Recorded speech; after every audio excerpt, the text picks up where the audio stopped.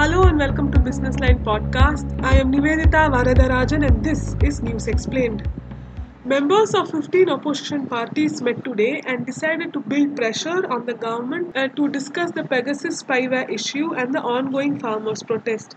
The meeting was convened by Congress's Rahul Gandhi and was attended by the members of the DMK, the NCP, Shiv Sena, the RLD, SP, CPIM, CPI, IUML, the National Conference and the LJD.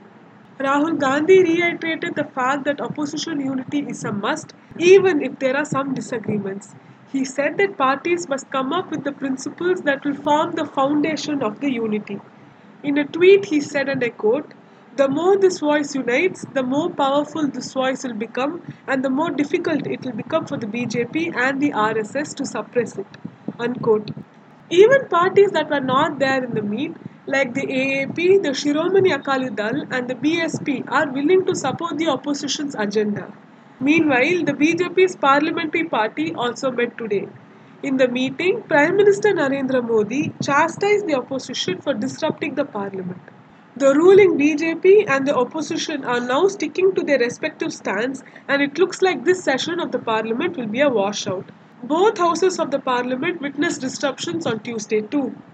Recent reports say that since the monsoon session started on the 19th of July, the parliament could function for just 18 of the possible 107 hours. Yes, that's right. The parliament functioned for just 18 hours of the total 107 hours. What's worse is that this led to a huge waste of taxpayer money. Over 133 crore rupees was lost because of the disruption. Amid this din, the government is conducting its legislative agenda and important bills are getting passed.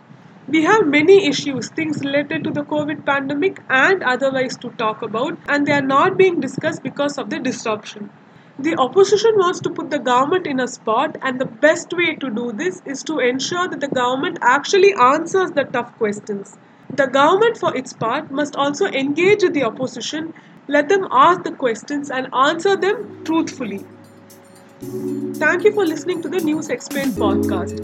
Subscribe to us wherever you find your podcast, including Spotify and Google Podcast. Thank you for tuning in.